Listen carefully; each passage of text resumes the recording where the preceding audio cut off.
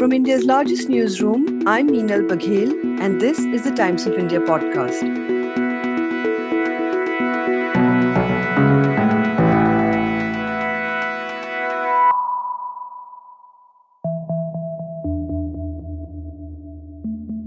My guests today are Bhupender Yadav and Ila Patnaik, who have co-authored The Rise of the BJP, The Making of the World's Largest Political Party. The book provided a rare chance to speak to one of the most prominent leaders in the BJP, who is also the Union Minister for Labour and Employment, as also Environment, Forest and Climate Change. This interview was recorded before the hijab controversy erupted in Karnataka, but Mr. Yadav, who is the National General Secretary of the BJP and who has chaired several parliamentary committees, spoke on a range of issues, including that of polarisation, mass agitations, and unemployment. Mr. Yadav, there have been quite a few books in recent years about the rise of the new BJP. But could you, from your obviously insider's perspective, give our listeners a sense of what the other books might miss? For instance, how the pole of Indian politics shifted from Congress to the BJP in the last 7-8 years. जो BJP के mainstream party बनने का कारण है, उसमें 3-4 चीजों की बड़ी भूमिका है। पहला, आइडियोलॉजिकल कन्फर्मिटी। अगर आप भारत के आजादी के इतिहास से देखेंगे, इला जी मेरे से ज्यादा अच्छी तरीके से अर्थनीति को बता सकती है। कांग्रेस कभी सोशलिस्ट होती थी, फिर लिबरल हुई, फिर कैपिटलिस्ट हुई। कांग्रेस निकली तो गांधी जी के स्वराज से थी, फिर सेक्युलर हुए, आजकल वो लोग मंदिर जाने लग गए। और तीसरा, कांग्रेस भारत के परिवर्तन के लिए निकली थी और एक परिवार पे जाकर रुक गई। डेमोक्रेसी की खूबसूरती ये है कि डेमोक्रेसी में जब ज्यादा से ज्यादा लोगों को भागीदारी लेने का मौका मिलेगा, डेमोक्रेसी में जब ज्यादा से ज्यादा लोगों को नेता बनने का अवसर मिलेगा, डेमोक्रेसी में जब ज्यादा से ज्यादा समाज के वर्गों को निर्णय लेने का अधिकार मिलेगा, तो वो पार्टिसिपेटिव डेमोक्रेसी होगी और वो उसको देश की जनता भी स्वीकार करती है। और इसलिए भारतीय जनता पार्टी ने तीनों आयामों में, जो हमने अपने पहले पार्टी का रेजोल्यूशन, इकोनॉमिक रेजोल्यूशन पास किया, आज जो हम इम्प्लीमेंट कर रहे हैं, हमने 1950 में जिस पॉलिटिकल आइडियोलॉजी और कमिटमेंट को करा, उसको हम आज लागू कर रहे हैं। और हमने एक non dynastic party, inter democracy, core team में डिसीजन मेकिंग, उन सारे जो वैल्यूज को अपनाया, उसमें अगर आप देखेंगे तो भारतीय जनता पार्टी के निकले हुए सभी राष्ट्रीय अध्यक्ष और नेता बहुत सामान्य परिवार से आए हुए लोग हैं। तो एक सामान्य व्यक्ति देश में अपने गवर्नेंस के माध्यम से अपनी भागीदारी दे सकते हैं, आम आदमी के मन में भी विश्वास को जगाता है और बीजेपी के भी स्कोप को आगे बढ़ाता है। Can you talk a little bit about how, under various presidents, you personally have seen the party evolve? ये अच्छा प्रश्न आपने पूछा है और मुझे बताने में भी अच्छा लगेगा। मैं 2010 में पार्टी का नेशनल सेक्रेटरी बना नितिन गडकरी जी की टीम में। नितिन जी की टीम में उस समय देखेंगे तो नितिन जी की भी एज, जब वो राष्ट्रीय अध्यक्ष बने थे, लगभग 53-54 थी। और टीम में एकदम से नए लोग आए थे। राष्ट्रीय जगत जी पहले युवा मोर्चा के अध्यक्ष रहे थे, हिमाचल में मंत्री रहे थे, विपक्ष के नेता रहे थे। वो वहां हिमाचल मंत्री पद से रिजाइन करके महामंत्री आए। धर्मेंद्र जी आए, पीयूष जी आए, स्मृति जी आई। और एक पार्टी में ये आया कि पार्टी में 40 से 50 साल तक के लोगों को नए पदों पे लाया जाए। और मुझे लगता है पार्टी उस मामले में काफी अच्छे तरीके से सिद्ध हुई, क्योंकि 2010 के बाद की जो पॉलिटिक्स है, उसमें जो कम्युनिकेशन का माध्यम था वो डिजिटली ज्यादा हुआ। अगर 2005 से पहले जाओ तो हिंदुस्तान में कोई जानता ही नहीं होगा फेसबुक और ट्विटर क्या होता है। 2010 में ट्विटर भी आया, फेसबुक भी आया, और अब धीरे धीरे सोशल मीडिया, व्हाट्सएप, टेलीग्राम से लेके फैल गया। उससे पहले जो बीजेपी के जितने भी अच्छे नेता थे, वो सब टीवी डिबेट वगैरह बहुत अच्छे। तो कम्युनिकेशन के लिए पार्टी में एक नया जनरेशनल चेंज आया। उसके बाद राजनाथ जी पहले भी पार्टी के अध्यक्ष रहे, एज ए राष्ट्रीय मंत्री। और नितिन जी ने इन सब यंगस्टर को आगे बढ़ाने के लिए अच्छा कंट्रीब्यूट किया। राजनाथ जी की टीम में भी मैं राष्ट्रीय मंत्री रहा, और राजनाथ जी की टीम में राष्ट्रीय मंत्री रहने के बाद राजनाथ जी का पहले भी जब राष्ट्रीय अध्यक्ष रहे थे, बूथ मैनेजमेंट, जमीनी राजनीति और गोवा से लेके सारे निर्णय हुए, स्पष्टता से निर्णय हुए, और वो एक उनके साथ काम करने का एक जिसको कहते हैं कि एक ग्राउंड लेवल पे काम को अटैच करने का उनका एक राजनाथ जी का बहुत स्पेसिफिक मैसेज रहता है। मेरा एक अच्छा सौभाग्य रहा कि मैं माननीय अमित भाई जी के साथ 2014 से लेके और 2018 तक राष्ट्रीय महामंत्री रहा। उन्होंने इन सारे विषयों को और एक्सपेंड किया।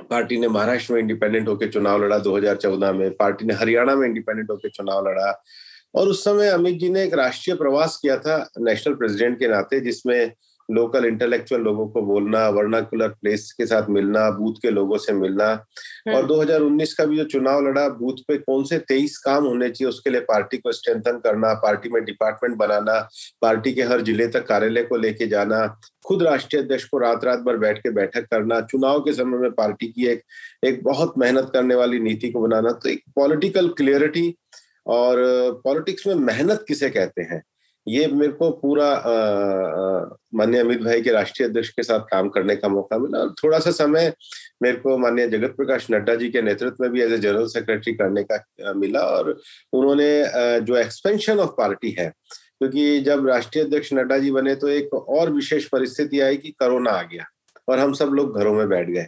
तो प्रश्न ये उठा था कि क्या अब कोरोना में पॉलिटिकल पार्टियों के काम बंद हो जाएंगे? तो उन्होंने सभी जिलों तक डिजिटल मीटिंग ली, और अब कोरोना में पॉलिटिकल पार्टी क्या करेगी, तो इस समय लोगों को आवश्यकता है तो हम सेवा का काम करेंगे। तो एक नया मंत्र आया, सेवा ही संगठन। तो मेरे को जिन 4 अध्यक्षों के साथ काम करने का मौका मिला, नितिन जी के साथ एक नयापन, राजनाथ जी के साथ जमीनी आधार, अमित भाई के साथ मेहनत, क्लियरिटी, थॉट, एग्रेशन और एकदम स्पिरिट, और नड्डा जी के साथ जो सेवा ही संगठन का काम है, 4 अलग अलग फेसेस में मैंने पर्सनली काम किया। आप इस गवर्नमेंट में मंत्री हैं, and of course you are an intrinsic part of the organisation. हर गवर्नमेंट का हर टर्म का एक आर्किटेक्चर अलग होता है। आप बता सकते हैं कि ये जो मोदी जी के जो 2 टर्म्स हैं, जो बीजेपी गवर्नमेंट के with its clear majority, how have these 2 terms been different? देखिए जी, पहला जो टर्म था, जब आप अगर बीजेपी का 2014 का अगस्त का अगर आप रेजोल्यूशन देखेंगे, जो बीजेपी की नेशनल काउंसिल हुई थी दिल्ली में त्यागराज स्टेडियम में, और जिसमें हमने पुस्तक में भी राष्ट्रीय अध्यक्ष जी को ये कोट करते हुए कहा था कि ये बीजेपी का पीक नहीं है, पीक अभी आना बाकी है। एक फेमस लाइन अमित भाई की रही। उस समय हमने कहा था कि यूपीए कार्यकाल जो है वो सबसे बड़ा पॉलिसी पैरालिसिस का समय रहा, डिसिसिव नहीं रहा पॉलिसी, और हमने उन पे करप्शन का भी विषय था कि आम जनता परेशान रही, और 10 साल के शासन की वो बात भी है। 2014 के बाद अगर आप देखेंगे तो चाहे आईबीसी का कानून लाना हो, चाहे हमारे देश के अंतर्गत नए पॉलिसी रिफॉर्म्स लाने हो टेलीकॉम सेक्टर से जैसे विषयों में, और चाहे नई टेक्नोलॉजी के माध्यम से जनधन, आधार और मोबाइल की ट्रिनिटी ला करके हम लोगों को, आम लोगों तक सुविधाएं पहुंचानी हो, किसानों के लिए योजनाएं पहुंचानी हो, देश में एस्पिरेशन डिस्ट्रिक्ट्स का चयन करना हो, और पार्टी को ग्राम उदय से भारत उदय, चाहे 99 जो हमारी सिंचाई की परियोजनाएं जो एक लंबे समय से पेंडिंग थी, तो प्रगति जैसे पोर्टल के माध्यम से उसको करने का काम हो, ये पार्टी ने करने का काम किया। और एक तरीके से 2000 से 14 से 19 जो एक लंबे समय की जड़ता थी, उसको पहुंचा के आम गरीब व्यक्ति को शिक्षा, स्वास्थ्य, गैस, बिजली जैसे चीजों को पहुंचाने का हुआ, और इस गरीब कल्याणकारी काम का पहले टर्म में फायदा हुआ और जनता ने अधिक मजबूती से दिया। तो पहले टर्म में इतना डिस्ट्रीब्यूशन, जैसे सभी गांव तक बिजली, लगभग 12 करोड़ लोगों को उज्ज्वला, 25 करोड़ लोगों के जनधन अकाउंट, 10 करोड़ किसानों को किसान सम्मान निधि, ये जो विषय को पूरा किया। तो सेकंड फेज में लोगों को ज्यादा बड़ी एक्सपेक्टेशन हमसे थी कि हम अब और मजबूती के साथ आए हैं। तो मुझे लगता है 370 एक बड़ा विषय फिर पार्टी ने किया, राम मंदिर के इशू को सॉल्व करने का काम किया, और उससे बड़ी बात है आत्मनिर्भर भारत की ओर कैसे बढ़े। तो अब हमारा जो बजट, अभी लेटेस्ट बजट भी जो आया है, एक तरीके से फ्यूचरिस्टिक भारत के निर्माण के लिए क्या क्या नई चीजें और संभावनाएं हो सकती हैं। हमारा अल्टीमेटली आने वाले समय में दुनिया को क्लाइमेट एक्शन भी देखना होगा। अब हम दुनिया से अलग होके नहीं रह सकते। और तो मुझे लगता है पहला जो है पॉलिसी पैरालिसिस की जड़ता को समाप्त करना, जीएसटी और आईबीसी जैसे बड़े रिफॉर्म्स को लागू करना, और दूसरे में एक मजबूत भारत के लिए, आत्मनिर्भर भारत के कदम बढ़ाना, ये दो बड़े फेस रहे हैं।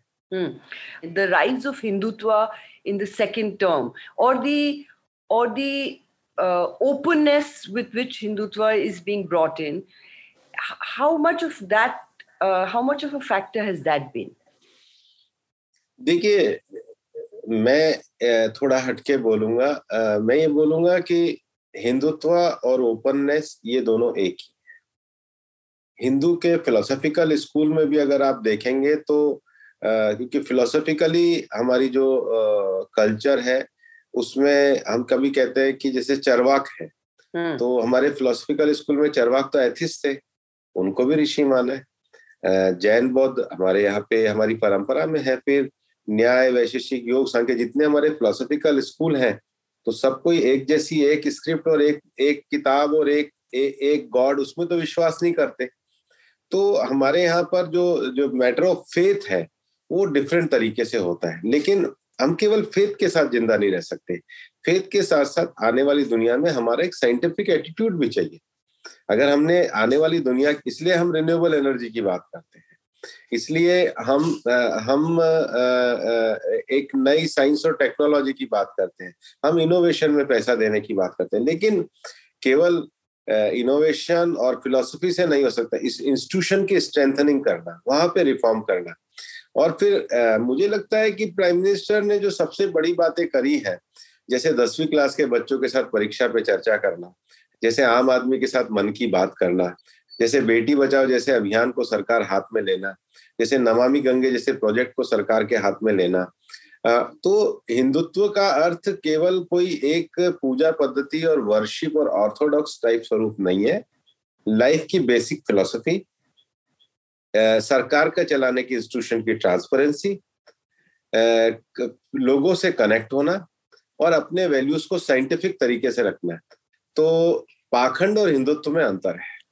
फैक्ट ये भी है that there has been a great rise in polarization, which we can't deny.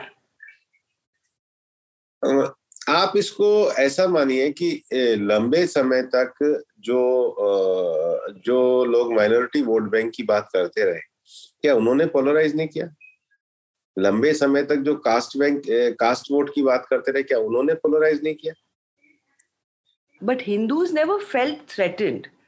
तो अभी भी कौन देश में थ्रेटन महसूस कर रहा है? अभी भी देश में कहां पर कौन किसको थ्रेटन कर रहा है? और हम क्या माइनॉरिटी डोमिनेटेड स्टेट्स में हमारी सरकार नहीं है? क्या गोवा में हमारी सरकार नहीं है? क्या नागालैंड जो 100% 99% क्रिश्चियन है, क्या वहां हम सहयोगी नहीं? हमारा डिप्टी चीफ मिनिस्टर नहीं है? क्या त्रिपुरा, मणिपुर में जहाँ क्रिश्चियन भी अच्छी संख्या में, हमारी सरकार नहीं है? और जो इस देश का मुस्लिम डोमिनेटेड स्टेट रहा है जम्मू कश्मीर, क्या उसमें हमारी सरकार नहीं रही? तो कहाँ कौन इस विषय को उठा रहा है? आप पहले, तो ये परसेप्शन कैसे बन रहा है? परसेप्शन कहीं नहीं। परसेप्शन बनता तो मेजोरिटी हमको कैसे हराती, मतलब जिताती?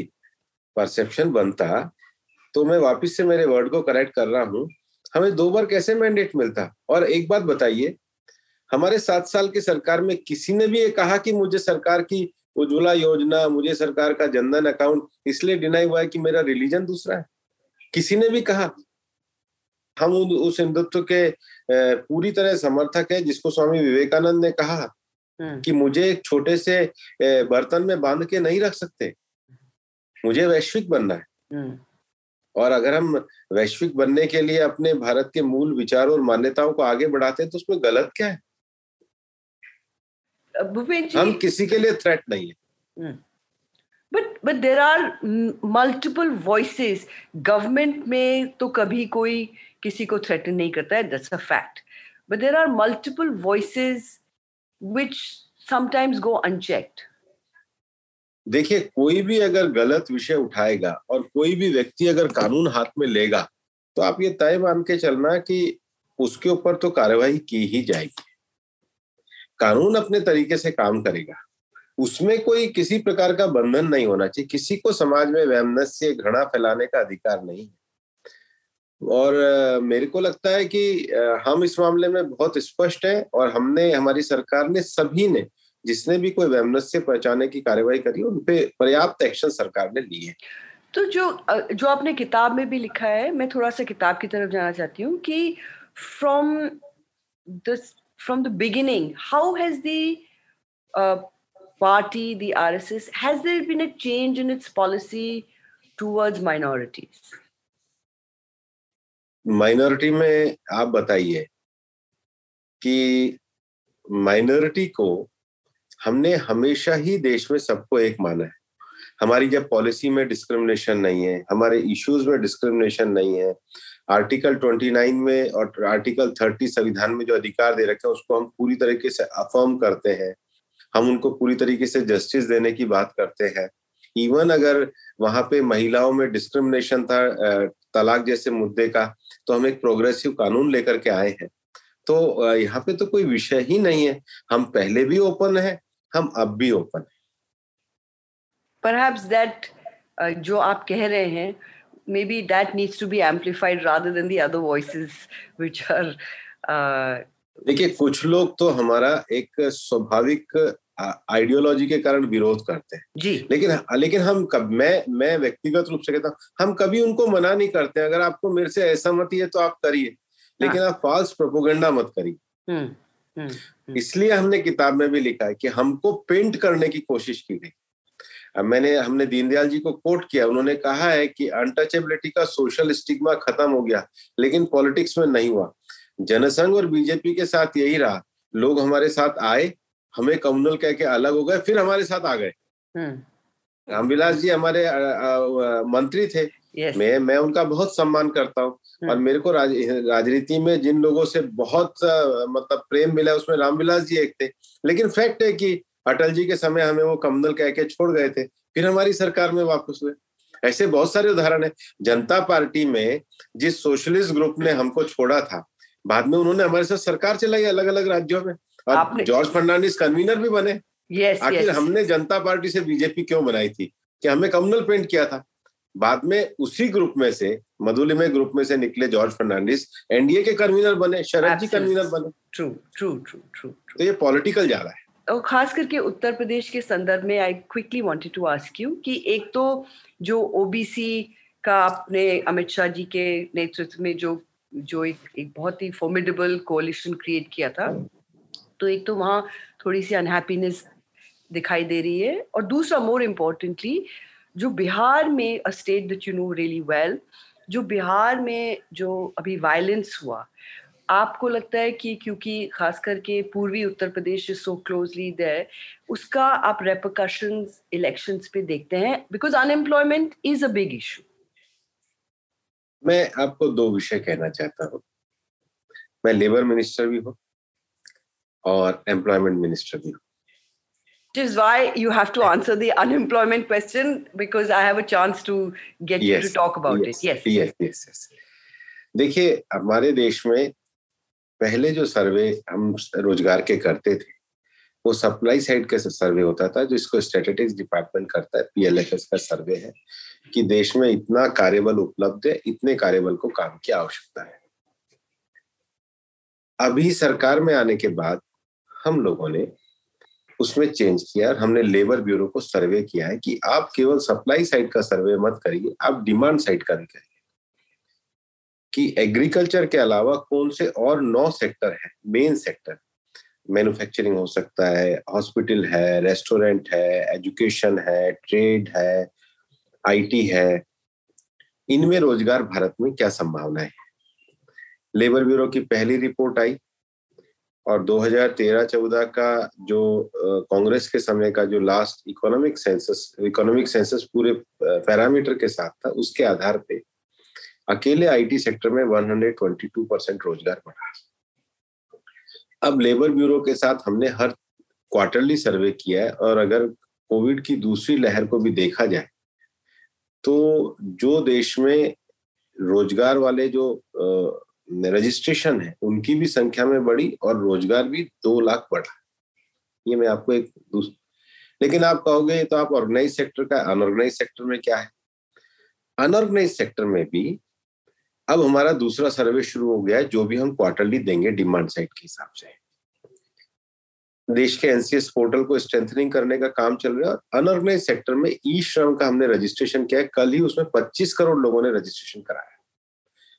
और देश में प्रोप्राइटरशिप में जो रोजगार है वो 29% से ज्यादा रोजगार प्रोप्राइटरशिप में आता है। और सरकार की स्वनिधि योजना से लेके, मुद्रा योजना से लेके, आत्मनिर्भर योजनाओं में इस सेक्टर में सरकार ने बड़ा इन्वेस्टमेंट भी किया। और इस बजट में भी राज्यों को 1 लाख रुपए का हमने एक्सटेंशन ऋण राशि उपलब्ध कराई है, ताकि वो अपने कार्यबल को बढ़ा सके। तो मेरा मानना है कि सरकार रोजगार के क्षेत्र में, कुछ लोग करते हैं सर्वे वगैरह, मैं इधर आकर के कोई टिप्पणी करूं वो ठीक नहीं, लेकिन मेरा ये कहना है कि हमारे जो लेबर ब्यूरो के सर्वे है वो एग्जामिन होने चाहिए। उसमें अगर कोई सुझाव है तो मंत्री के नाते हम स्वीकार करने को तैयार है, लेकिन परिदृश्य और वित्तीय स्थिति अच्छी है। सरकारी रोजगार हमारे यहाँ एक बड़े आकर्षण का विषय होता है। और उसमें भी इस बार जो क्लास सी और बी सी डी में जो रोजगार में जो छात्रों का जिस प्रोपोर्शन में लेना था बिहार में, स्वयं हमने रेल मंत्री जी से बात करी और उन्होंने कहा कि इसके और समाधान के लिए सभी आरआरबी के साथ मिलकर कमेटी बनाई। और जिस दिन आंदोलन पीक पे था, मैं बिहार में गया था। आज तो कोई आंदोलन नहीं है, कभी कोई आंदोलन जो होते हैं, हम छात्रों के साथ हैं, हम उनकी अच्छी रोजगार की अपॉर्चुनिटी बढ़ाने के साथ हैं, लेकिन सरकारी रोजगार के साथ अल्टीमेटली देश में रोजगार अनऑर्गेनाइज सेक्टर में अच्छा आ सकता है, अपने उससे प्राइवेट सेक्टर में अच्छा आ सकता है। उसके लिए सरकार पूरी तरह काम कर रही है और स्थिति भी अच्छी है। मैंने पार्लियामेंट में भी जवाब दिया और आपके सामने भी तथ्य में रख रहा हूं। तो आप कह रहे हैं कि ये जो सीएमआई वगैरह के जो डेटा आते हैं वो अपनी जगह है, but your data is also, you are saying that should also be examined. उनकी कोई क्रेडिबिलिटी को मैंने कभी कोई नापा भी नहीं है, उनके क्या आधार है कुछ पता नहीं है, लेकिन हमारे पास क्रेडिबल डाटा है जिसको हम सबके सामने पारदर्शिता के साथ रखा भी है, उपलब्ध भी है, और हम उस पर चर्चा करने को भी तैयार है। You have worked closely with Mr. Jaitley. He rose as a student leader. BJP is a party that understands mass movements, having led the Ram Janmabhoomi movement. फिलहाल इस समय देश में काफी मूवमेंट, पब्लिक मूवमेंट हो रहे हैं। पहले CANRC था, फिर फार्मर्स प्रोटेस्ट था। Is it how do you see, as a politician of long standing who understands ground reality, how do you see these mass movements? Democracy में मूवमेंट होना कोई बुरा नहीं होता है। मैं खुद भी छात्र आंदोलन से निकला हुआ हूँ और मैं बहुत खुश हूँ कि आपने अरुण जी का नाम लिया। मेरे मन में अरुण जी के प्रति हमेशा से एक विशेष सम्मान रहा है और मैं सार्वजनिक रूप से भी स्वीकार करता हूँ कि मेरे को शेप अप करने में जिन लोगों की महत्वपूर्ण भूमिका रही है उसमें अरुण जी रहे। I am proud to be associate with Arun ji always.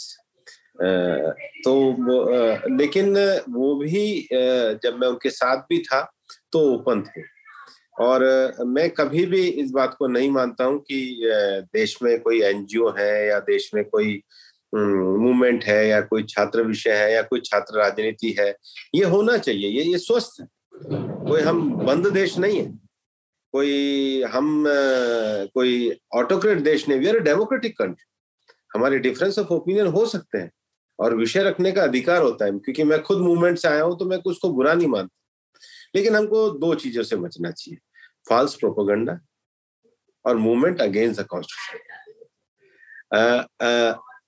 मैंने उस समय जब जेएनयू का मूवमेंट हुआ था तो ये कहा था कि अभिव्यक्ति की स्वतंत्रता है, फ्रीडम ऑफ स्पीच तो है, पर अभिव्यक्ति की स्वतंत्रता है पर स्वतंत्रता की अभिव्यक्ति नहीं।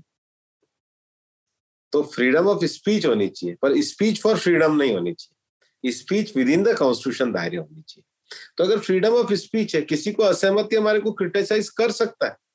मैं तो हर महीने सारी 12 ट्रेड यूनियन को बुलाता हूँ और उनको कहता हूँ भाई बोलो, आप मजदूर संगठनों के नेता है, आप अच्छा मजदूर संगठन का नेता बोलेगा तो लगेगा जैसे वो लड़ रहा है, लेकिन उसको बोलना है भाई। तो मैं कभी ये नहीं मानता, हमारी सरकार भी नहीं मानती है।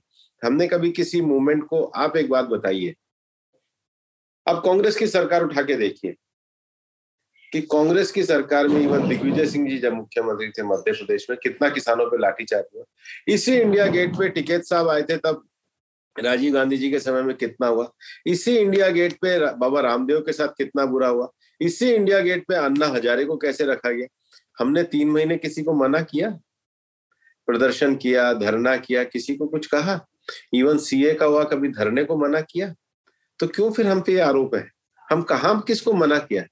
भाई आपको आरोप नहीं, सॉरी, मैं कह रही थी कि इतने लोग, मतलब is there some breakdown in dialogue with people who differ from you? अगर डायलॉग ब्रेकडाउन होता तो किसान आंदोलन समाप्त ही नहीं होता। अगर डायलॉग ही नहीं होता तो क्या वो फिर अपने आप सब चले जाते?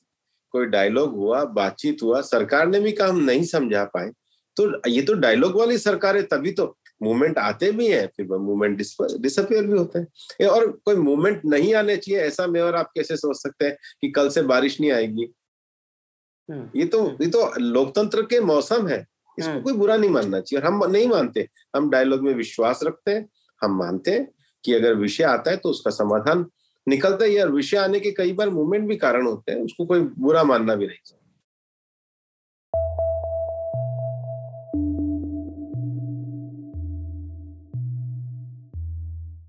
Bhupender Yadav's co-author on this book, Ila Patnaik, is a former principal economic advisor to the Government of India, and she has served both under the UPA and the NDA. She's a professor at the National Institute of Public Finance and Policy and is a regular media columnist. Here she talks about the key takeaways from observing the government at such close quarters. So what were the big, sort of, if I were to say, the three key takeaways for you from this, from having closely understood how the party functions?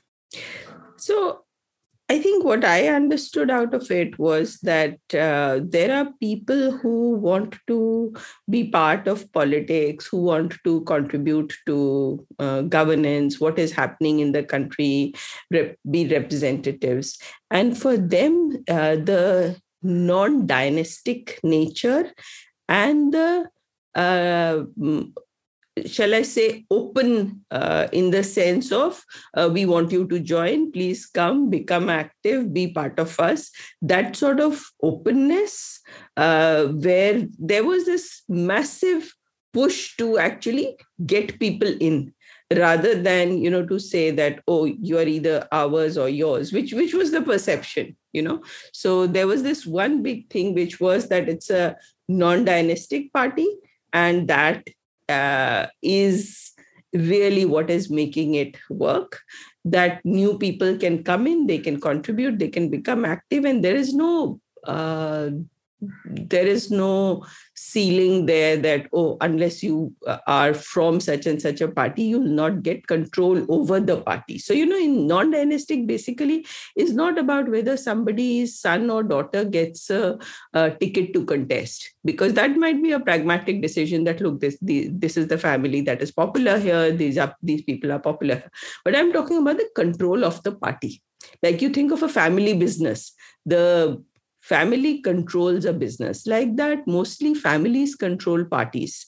Smaller parties, bigger parties, national parties now, that they've actually become family controlled. So family dominate, like a family dominated business. So here, I think that was one big strength, which my takeaway is that was really one big thing. I think the second thing is that the party is trying to attract various communities, various castes, reaching out to various religions, regions, reaching out to new areas all the time. So whether it was Tripura or Manipur, or people where you kind of think of the BJP as Hindi Hindu, Banya, Hindi speaking, limited to a certain area, because that has been the perception. Now, if you look at the big picture, which is what we try to do here in the book, there is an attempt to actually grow in other areas. where, there's no Hindi, there's... True. There are different religions, communities. So that attempt, Jammu Kashmir, trying to form a party there, trying to the Northeast, the South. So we've, tried to bring out that picture as well, which for me was an important takeaway. I think the third very interesting thing that I found was that the leadership, does not seem to think that any task is too small. So whether you can tell, you make a cabinet minister or a national secretary in charge of a Hyderabad election, a municipal election, or one constituency, or so the way responsibility gets allocated within the party, that okay, you will look after such and such, and it's just like, okay, fine, that's my task and that's what I'm going to do. And if you think about how other people respond, they'll say, oh, you've got a national secretary going and looking at one municipal elections, so oh, this party must be desperate. But that's not the case.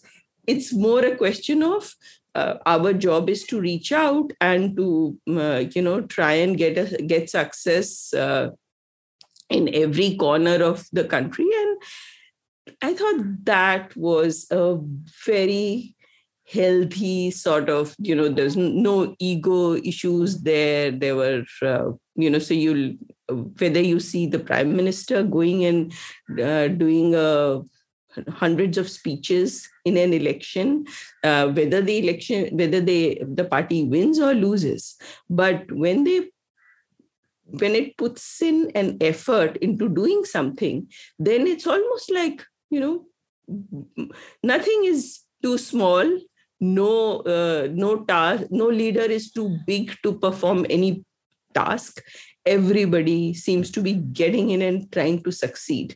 How has the party changed in its economic thinking or clarified its economic thinking? Given that this is a rapidly globalizing world with new technology, I find that the approach is pragmatic, that it doesn't come from some scripture, one book written by any one party leader, that's the book which we are going to read and decide what we will do.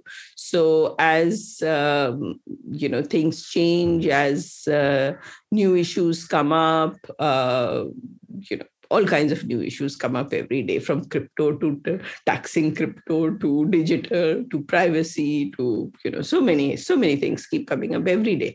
So on all these issues, and the economy is constantly going through cycles, has high growth, I think the party changes and evolves and is open. So there's no dogma that, oh, we'll only have public sector, or we'll only have private sector, or we'll only do redistribution, we'll only tax the rich, or, there's no dogma. It's more like it's a fluid, evolving, dynamic reality, and we try and do the best. If your objective is to uplift the standard of living of the common man, poor as well as non-poor, you need to do both growth and redistribution. If you do too much of redistribution, then you don't get the growth. If you do only growth, then it doesn't trickle down and you don't get redistribution. So there's this balance that every government has to grapple with. And I think that is what comes out when you look at the different policies. So on the one hand, you'll see this huge effort at getting rid of all the leakages that happened right in 2014 when the Jan Dhan Jam came, and Jam Trinity and Jan Dhan accounts came in, that you want to do cash transfers, direct benefit transfers. And it's something that the World Bank and Latin America and this one and that one had been telling us to do for ages. But, yes. So you see that on the one hand. And on the other hand, you see a big push, like you see now, on public sector infrastructure, on public sector capex. Yeah. So you kind of see that, and you see policies that are liberal, that let's open up FDI in insurance, sale of Air India. So anything that gets your productivity in the economy up, because you want higher growth. You can't redistribute poverty. This Jan Dhan account, for instance, now these are all also ideas that UPA2 had. What is the difference between the two governments? I know that you briefly worked within the UPA2. In the UPA period, while there was awareness, in the Congress period, awareness has been there for a very long time. You remember Rajiv Gandhi's statement that 85% is lost and only 15 reaches. The question was that you actually, that 85% and wherever it goes, those are also people, the rent seekers, the corrupt, those are also people who are in the system and who are not letting you shake the system. So in the earlier regime, the desire to shake the system, get rid of all those leakages, was, I would say, counterbalanced by those very people being part of the system, being in, I suppose, giving support and money to the party. Now, when you have a big changeover, the new party that comes in, so when you have the 2014 election, when you get the BJP coming in, the BJP had to take with the same 100 rupees, if suppose it was letting 85 rupees go to the rent seekers, the corrupt, the BJP was not going to benefit from those. Okay, whereas the earlier regime would have had been benefiting from those. Okay, now what would the new party benefit from is that if all that entire 100 rupees, instead of 85 being leaked, if that entire 100 rupees actually went to people, went to the poor, went to the targeted. Okay, because you cut out the old, the corrupt, and it goes in a very targeted manner to the poor, and that's where you get for the same, you get bang for the buck. For the same 1 rupee, you're actually able to reach 6 times more people. So in a system which had kind of become quite decadent, there was resistance to change. Even though there were public sector banks which had been set up so that accounts could be opened up, the no fringe accounts could be opened up, but they were not being used to do direct benefit transfers.